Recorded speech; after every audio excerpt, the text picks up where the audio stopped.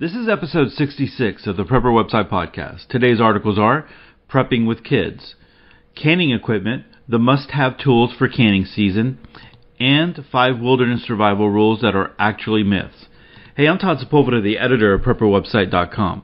This podcast is an audible version with some commentary of articles that have been posted on Prepper Website, a daily aggregator of preparedness information. These articles are some of the best that have been recently posted on PrepperWebsite.com. All article links and show information can be found on the PrepperWebsitePodcast.com. Hey, let's go ahead and get started for this podcast episode. We're going to go ahead and start off with our first article coming to us from the PrepperJournal.com. And again, the title is Prepping with Kids. If you'd asked me 16 years ago if I'd be ready for when the SHTF, I would have answered yes without any kind of hesitation.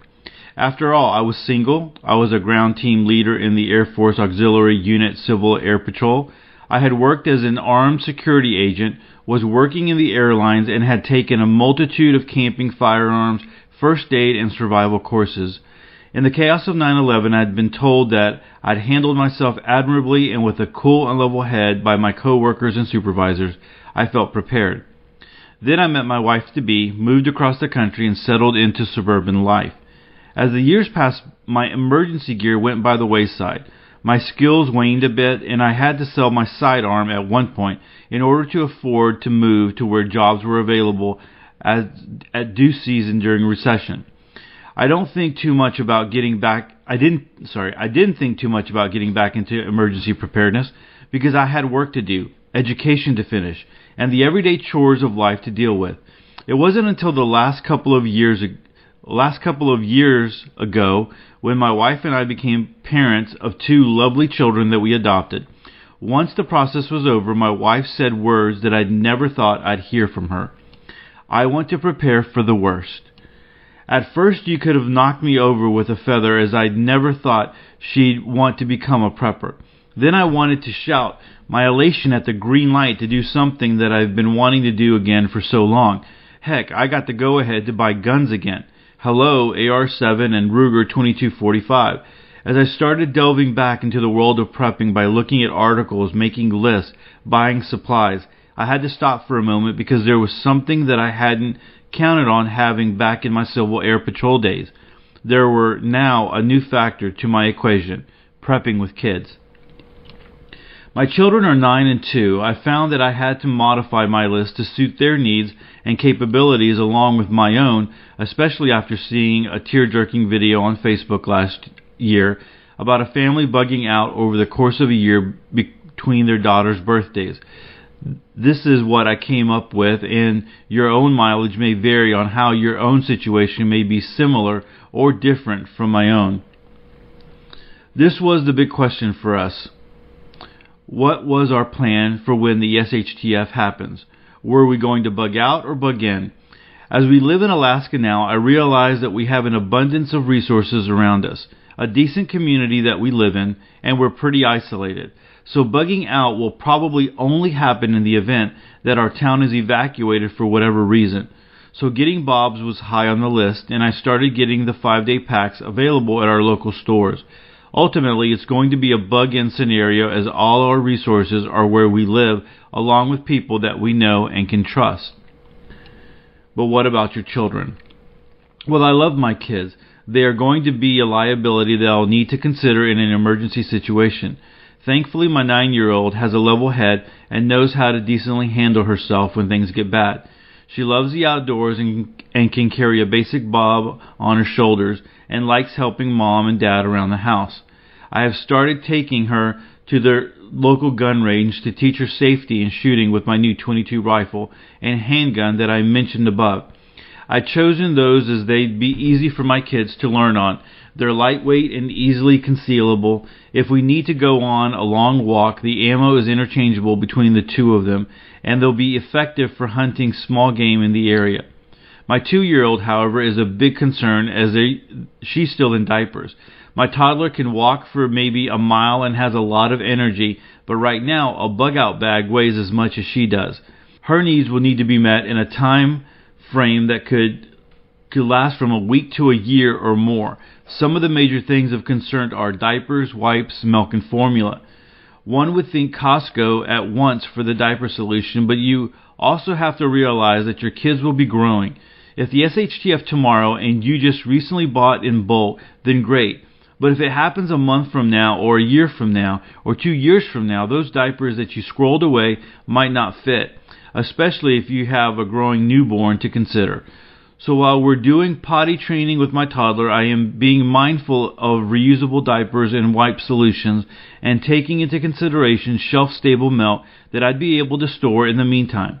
With reusable diapers and wipes also comes the problem of clean clothes, so among other things, I'm in the process of looking at how we're going to be doing our laundry if the power goes out and stays out.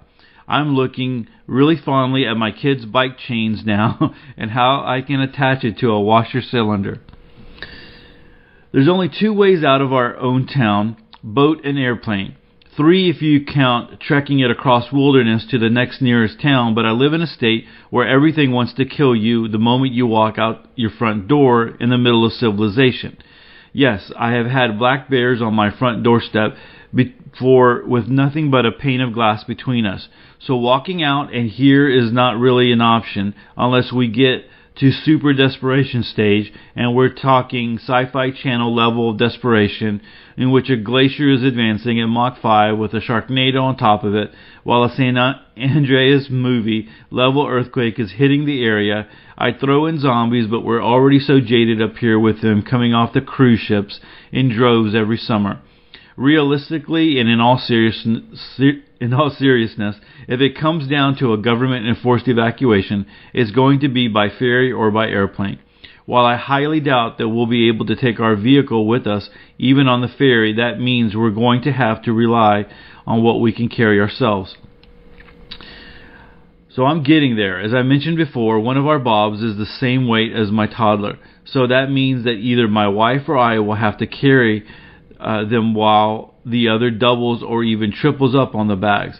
In this kind of situation, I'm looking at getting a frame backpack for kids that my toddler can ride, and at the same time, I'd be able to carry a Bob. If anyone knows of a survival Bob kid carrier, I'd be grateful for a link. I don't know about a survival Bob carrier, but I did see something on Facebook, a little video on where kids, instead of sitting down in the back, they could stand up. And so, you know how kids like to, ride on your shoulders or whatever. It was some kind of frame on your back a harness that you would wear, and the kids would they'd be strapped in, but they would also be standing up. And so I thought that was pretty cool there. That you might be able to affix something to that. In addition to the above items listed for my 2-year-old's Bob to last for 5 days, I also have to consider entertainment or distractions while we're in the process of evacuation. For this, I recommended buying multiple versions of your child's favorite toy and or stuffed animal and putting it in their Bob. That way, if you're leaving in a hurry, you don't have to waste valuable and time wondering where Mr. Bear is when you have one already tucked away and ready to go.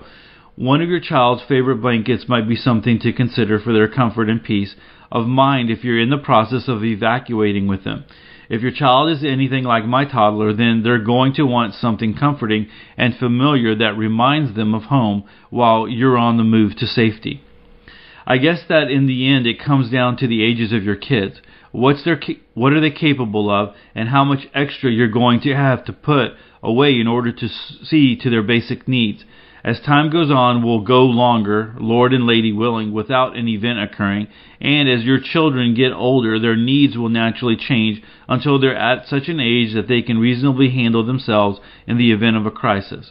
They'll also learn from the example that you set for them and from what you teach them as you prep. These are skills that they'll have with them forever. Teach them skills to survive, teach them how to keep a cool head, and don't panic yourself. That and a little common sense, and hopefully you'll come out of this situation reasonably intact. All right, so I think this is a big deal, something to consider greatly, not only for parents, but people that I know, extended families, I mean, grandparents play a big part.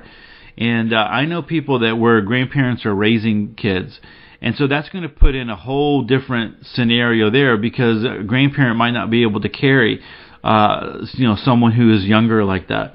And that's in case if there is a real, Bob situation or a real bug out situation.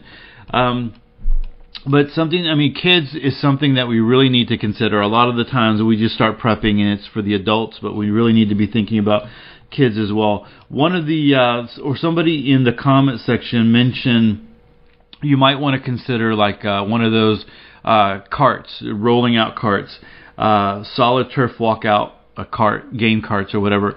And I think that's an interesting idea and something to consider as well. Because you can put the kids in there and you can roll them out. Of course, over a mountainous terrain and stuff like that, rocky terrain, you wouldn't be able to do that.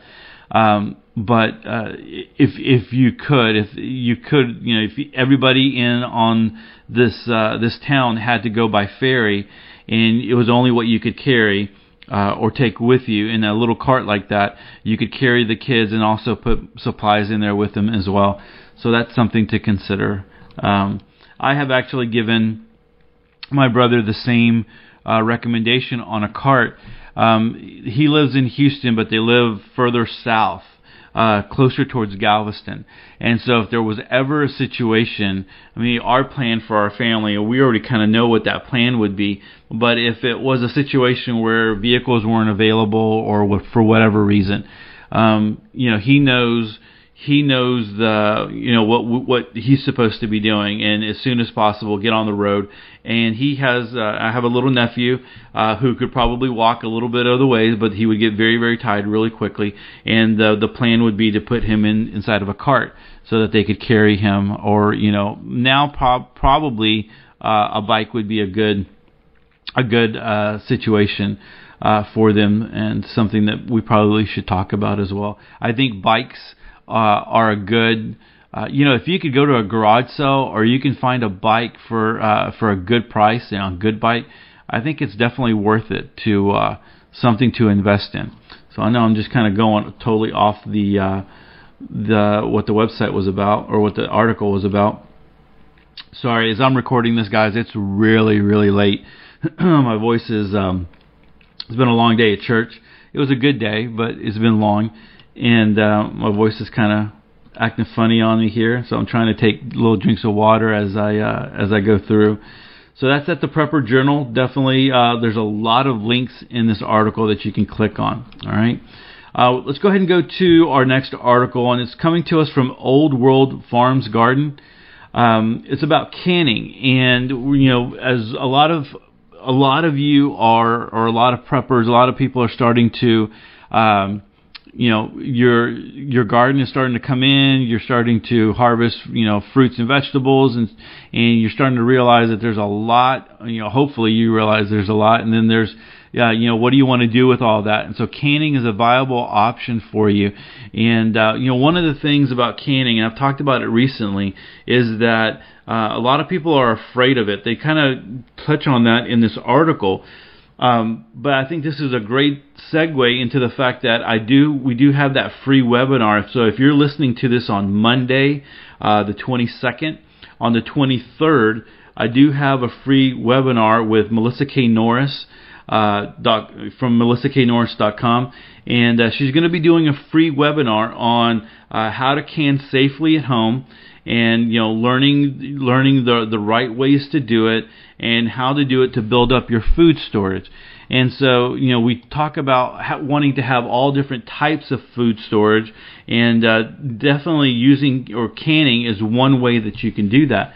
And so this article is going to touch on a lot of different things, and so hopefully it'll encourage you that after you listen to this article, that maybe you go over, and I'm going to link to it on Prepper website, and I will be linking to it on episode 66 of the Prepper Website Podcast. But you can go to that webinar, you can sign up and get, hold your spot.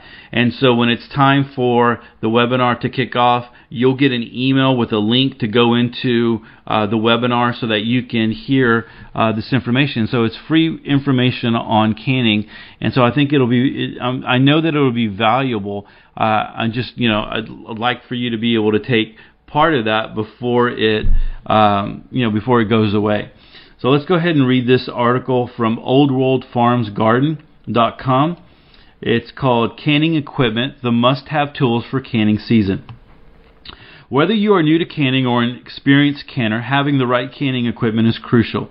As canning season approaches, we thought we would answer some frequently asked questions about what type of canning equipment that we use and find helpful in our own kitchen. For those wanting specific information on the products mentioned, we have included product links in the highlighted red to help. Water bath canner. If you are new to canning, and if you will primarily be canning jellies, jams, salsas, and pickles, a water bath canner is the way to go. It is a large pot that can hold either pint or quart canning jars, and it is used to process canned foods using boiling water. It is fairly simple to use, and it is a good first step for those hesitant to try their hand at canning. If you are serious about canning food to feed your family, a pressure canner is a must. Although many people are intimidated and hesitant to use a pressure canner, they are actually easy and safe to use. There are two basic types of pressure canners, a weighted gauge and a dial gauge. A weighted gauge pressure canner uses small weights to measure the pounds of pressure. Standard units are measured in 5 pounds, 10 pounds, and 15 pounds of pressure. A dial gauge pressure canner measures the pressure through a regulated gauge. No weights are used. However, you should get your dial regulated every year to ensure that it is measuring in the pressure accurately. We have used our Presto pressure canner for years and love it. Now, not all jars are created equal. Some people prefer to use only mason, ball, or Kerr canning jars, but regardless of the brand, there are a few important tips to consider before you buy your jars. Number 1, regular mouth versus wide mouth. This only has to do with the size of the opening at the top of the jar. Wide mouth jars are much easier to use when canning large items such as pickles and sliced fruit. Regular mouth jars have a smaller opening and best used when canning sauces and liquids. And I'll just add, when the wide mouth jars are so much easier for a guy when you're trying to get in there and clean, and you want to have the right equipment, but if there's something like you really got to get in there and kind of get your hand in there, it's just sometimes it's hard with those smaller or regular mouth jars. But anyway, number 2 is not all jars are interchangeable. There are specific jars to be used at specific times. Some jars are freezer jars that are not safe for canning in a hot water bath or pressure canner. There are other jars, especially those found at flea markets, that are for decorative uses only. And of course, there are jars that are designed to withstand the heat and pressure of the water bath or pressure canner. Before you purchase your jars, be sure to read the label to verify the approved use of the jars. So that's good advice right there, because you could wind up coming across a big set of jars and not exactly know what they're used for. Canning lids are what seals the jars, and canning rings are what holds the lids secure prior to and during the canning process. The lid should never be reused. The rings can be taken off once your jars have been processed and are ready to be stored. They can be used over and over again as long as they remain in good condition. Make sure to buy the right size for your jars, regular versus wide mouth, as they are not interchangeable. If you're just getting started, canning kits are one of the best purchases that you can make. All of the helpful tools are included in one package. Funnel. Most kits include a funnel to help you fill your jars. It would be really difficult and messy to fill your jars without one. One thing to keep in mind, most funnels that are included in the kit fit on top of regular mouth jars perfectly. You will need to hold your funnel to completely fill your wide mouth jars to the top. Jar lifter. A must-have tool to get those hot jars out of your canner. A magnet lid lifter. This tool has saved me many times from burning my fingers as I lifted lids out of the hot water to seal the jars. Plastic tool. This tool can only help you release air bubbles in your jar, but it also has a guide to measure the necessary headspace that it calls for in your recipe. If you're planning on making tomato juice, paste, pasta sauce, salsa, apple butter, or applesauce, this tool is extremely handy and well worth the purchase. No need to peel your tomatoes or apples. Actually, this is a food mill strainer. Sorry, I didn't read that at the top. After cooking them, run them through the mill. Not only will it separate out the skins, but it will also remove the seeds as well. It also comes with various size strainers to allow for a thicker or thinner end product. The brand that we use is Roma by Weston Food Strainer and Sauce Maker. Towels and washcloths. This may seem like a trivial requirement for a list of essential tools required for canning. However, ask any experienced canner and they will tell you that you can never have enough towels or washcloths when you are canning. From wiping the top of the jars clean before adding the lid, to wiping up spills as you fill the jars, to even having tools ready for the hot jars to sit on to cool, you will go through a whole laundry load of washcloths and towels before the day is done. So check out our favorite canning recipes. Happy canning. All right, so there are tons of tons of links in here, and you can go ahead and click to and go to Amazon and find the items that they're talking about. But then also at the very bottom they have that canning recipe link that you're going to want to go and check out. And so a good article there, and kind of a good primer to get us thinking about canning. And hopefully you do go sign up for that free webinar and you can take advantage of it. All right, let's go ahead and go to the last article of the podcast. And this comes to us from askaprepper.com. And the title of the prepper is 5 Wilderness Survival Rules That Are Actually Myths. So let's go ahead and read this one. Survival show hosts make surviving in the wilderness look like a walk in the park. Don't be fooled into thinking that the brush contains a veritable buffet of food. Unfortunately, the mainstream perception of wilderness survival is fraught with misfortune and half-truths like these 5 myths that will get preppers killed. Myth number 1, living off the land is easy. Basic necessities are everywhere. Survival shows have especially made this myth take off. The concept that whatever danger you find yourself in, there is a fairly straightforward way out as long as you have the right knowledge is a hot seller right now. However, living off the land in the wild is not as easy as it seems on TV. Shelter may be needed immediately, and if you don't know how to find the right materials and get yourself up in short order, you could be done for. Here's a simple way to find shelter in the wild without actually building it. Hey, so I just thinking about that one. I'm linking to the article that I wrote and put up on edthatmatters.com, my personal website, where I talk about a real survival situation with a father and son in the Tasmanian wilderness in Australia. And so that's very interesting, and it was the shelter. They were expecting to find 2 dead bodies, but it was a crude shelter.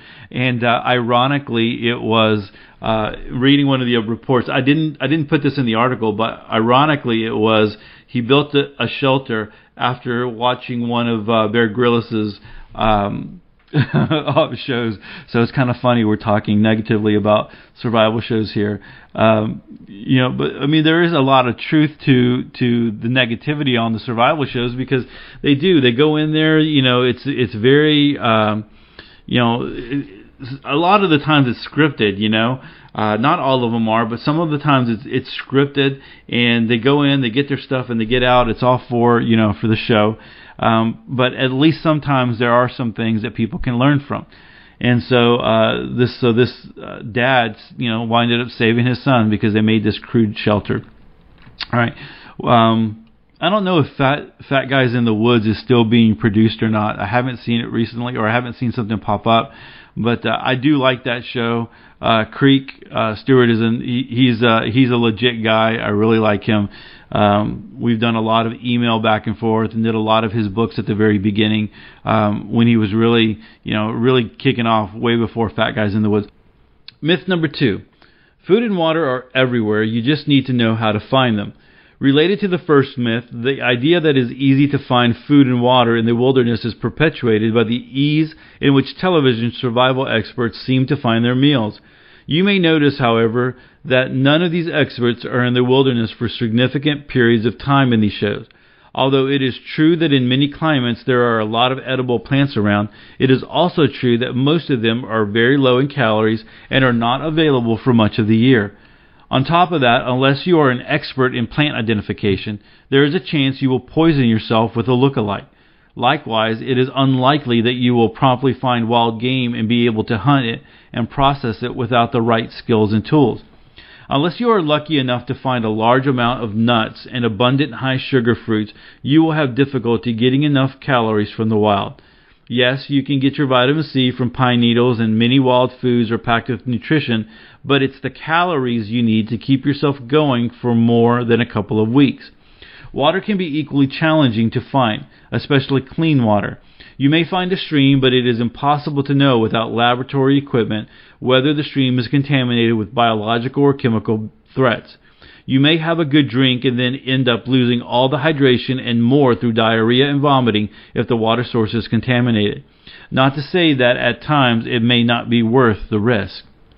Better to go into the wild prepared with survival rations and a good water filter, as well as extensive knowledge of wild foods high in calories, including where to find them in a given ecosystem and when they are available. Cattail roots, for example, are among the most nutritious high-calorie foods common in many ecosystems. Cattails are also known as the supermarket of the swamp because of its many survival uses. Certain nuts are also good if you know how to process and store them. Hint: roasted, cool, dark, and dry. Myth number 3: you must find food immediately when lost in the wild. You may have noticed in fictional shows and movies that people often get desperate for food just after they go into the woods. However, you can survive up to 6 weeks without food, so this should not be your top priority when you are lost in the wilderness. Instead, you should be looking for shelter and water, and the order of importance depends on the situation you are in. Quite often, shelter may be first. If you're in a blizzard in the mountains, for example, or even in a mildly cool night area, the energy you lose trying to stay warm and comfortable can easily do you in. So shelter and possibly fire are your first priorities.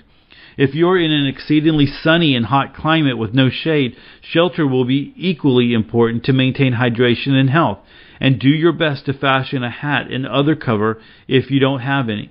If you're in a stable climate with optimal temperatures, including at night, no rain, and plenty of shaded space, water may be your first priority. Only when these two necessities are taken care of should you turn your attention to food. Number 4. Starting a fire is as easy as rubbing sticks or banging rocks together. Starting fiction fires or fires from sparks created by banging rocks together is not easy and requires a lot of practice to get the hang of it, and even then is not possible without the right conditions and materials. Starting a fire with any technique can be difficult in damp or windy conditions, even for a seasoned expert with the right materials. If you're lucky enough to be in an area with flint or quartz, you may be able to create sparks to light your tinder with the right rock banging technique. But again, it will take a lot of practice and ideally direction from an expert at first. Likewise, friction fires are also require patience and skills. Myth 5. Play dead during a bear attack. Do not be fooled by what you've seen on television or have you heard in stories. Playing dead when faced with an aggressive bear can actually get you killed.